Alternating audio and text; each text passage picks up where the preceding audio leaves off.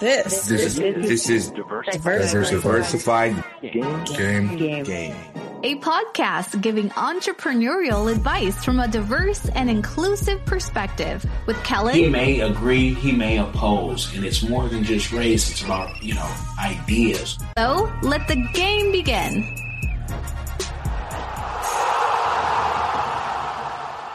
Hey, it's Kellen, and today on Diversified Game, I have Eben of African Grain Millers, and all the way from, say it with me, because our president got it wrong when he said Namibia. That is the way you say it. He is going to give us the game on African Grain Millers, why he started it. We found his story and how we made it in Africa.com. We love that website for highlighting entrepreneurs like Eben. Eben, welcome to the show. How are you doing? Welcome. I'm doing good, Kellen. How are you? What's the time that said? It is 1 out here about 1:30, and just so the audience knows, we did this interview and Eben was real and raw with me, but guess what? Zoom glitched out, and I'm gonna get this wrapped. And I told him, give me 10 minutes. I gotta get his story because I need to know. One, we're gonna start where we left off. Eben, you have this company, you went to university, you say university helped you, but that you were going to be an entrepreneur either way. Where does that drive come from in agriculture? Agriculture has always been something very, very dear to me. I love the sector. I love it. So when I was in university, I've always wanted to actually venture into something more than just something that's just more than what we're studying. So I figured out that food production was my line of work. And that's when I decided, okay, one day, once I've made it to a certain position, I'll have to venture into food production. Yeah. Okay. And, where we had left off, you said, your community give back is, you really donate food. Why is, having everybody eat so important to you? Was there a time that you went hungry or that you heard stories of people going hungry that inspired that? With agriculture, one thing we need to know is that it's not only, it's actually around, it happens everywhere. Agriculture is around the world. In your country, my country, in every other country, it's agriculture. So as you know that food is key. People need to eat. This is the number one basic need to live. So with food production, like my company, AGM, it's just something that I've always known, I've always read. In fact, that's actually what got me to study, to focus on agriculture.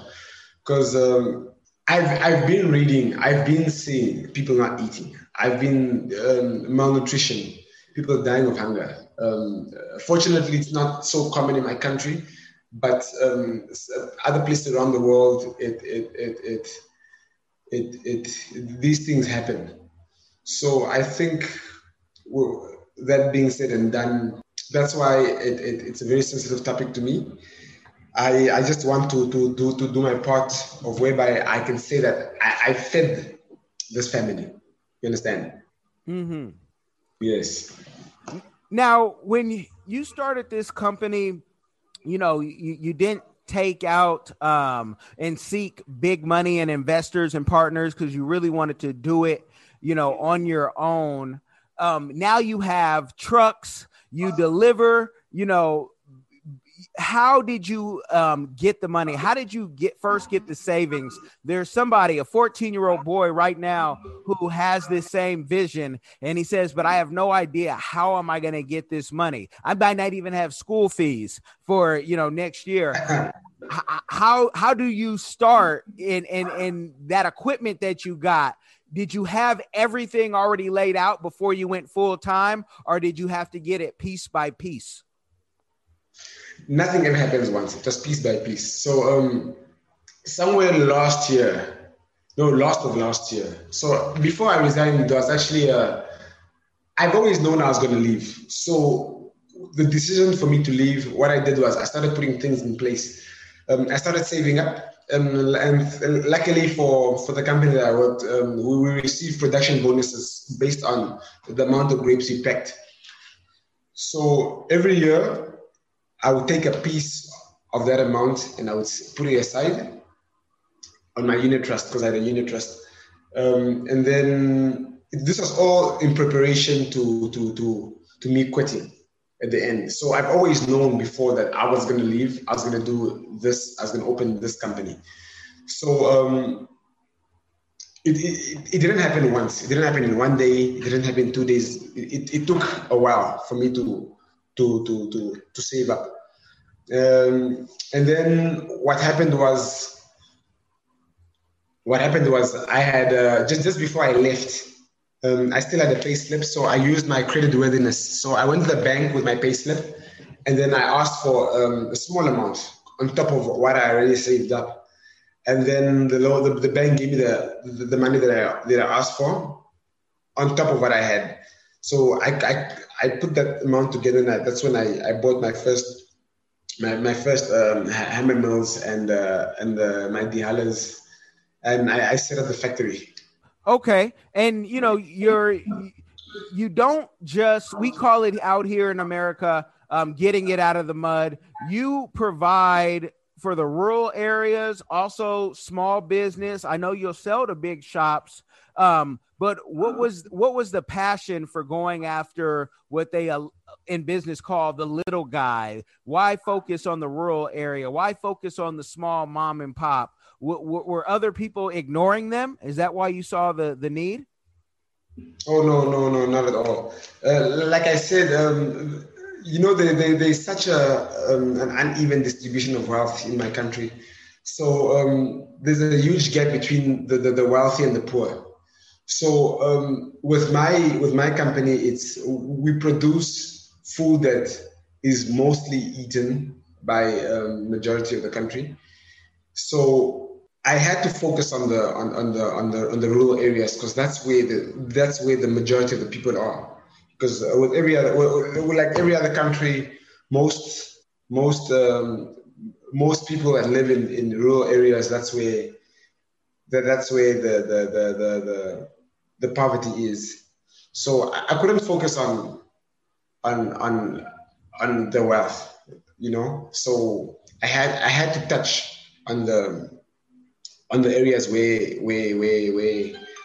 people are less privileged, and which is now the rural areas. And that's good, because out of those rural areas, that I bet you that's where the fortune is going to come. And you guys who are watching, I know we have majority of you listening. The ones who are watching, that's why he's in the dark. It's a time difference, and he's been so gracious with his time. But when you're getting this type of money, you don't want to be recognized everywhere. What do you find? You were telling me in about maybe 2 years, you will allow investors to come in. Is there a certain number that you want to be at before you let investors come in so you have more power? Or is it that you just want to learn more and create a better system?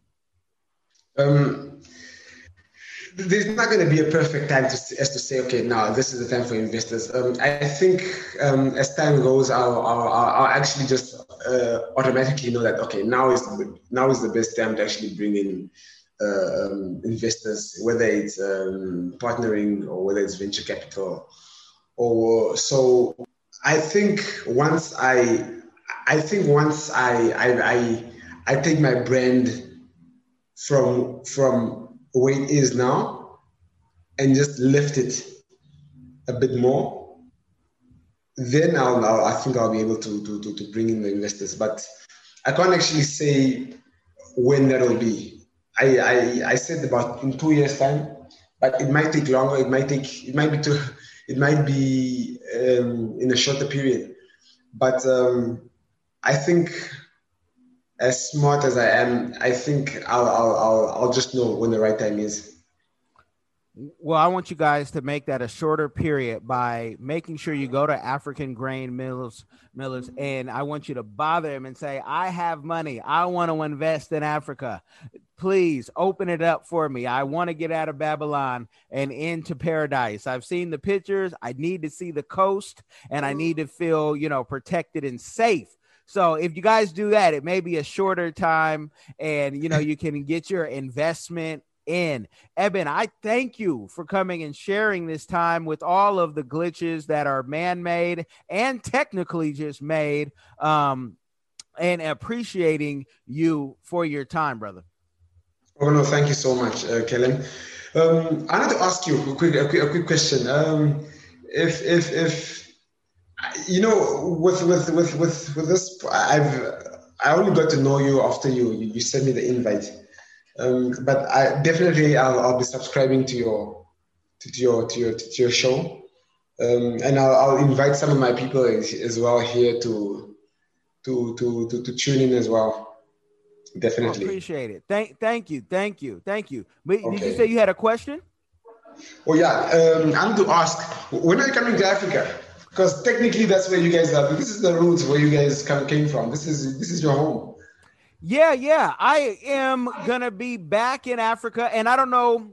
I'm still recording. You let me know if you want to go off air, but this might be a teachable moment. I'll be there, God willing, in the fall. We're just waiting for this pandemic to die down, but I have investment in Cameroon as far as land, and I also have business dealings in a couple of other countries.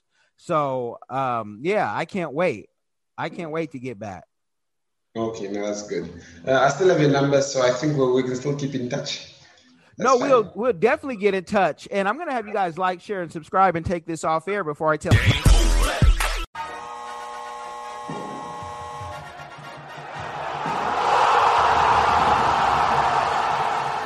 Thanks for getting in the game and listening to the Diversified Game Podcast with Kellen, the #1 show pairing entrepreneurship with diverse and inclusive perspectives like wine and cheese, bagel and lox, fish and grits. Be sure to visit diversifiedgame.com for all the good stuff. Join in the conversation and discover more content.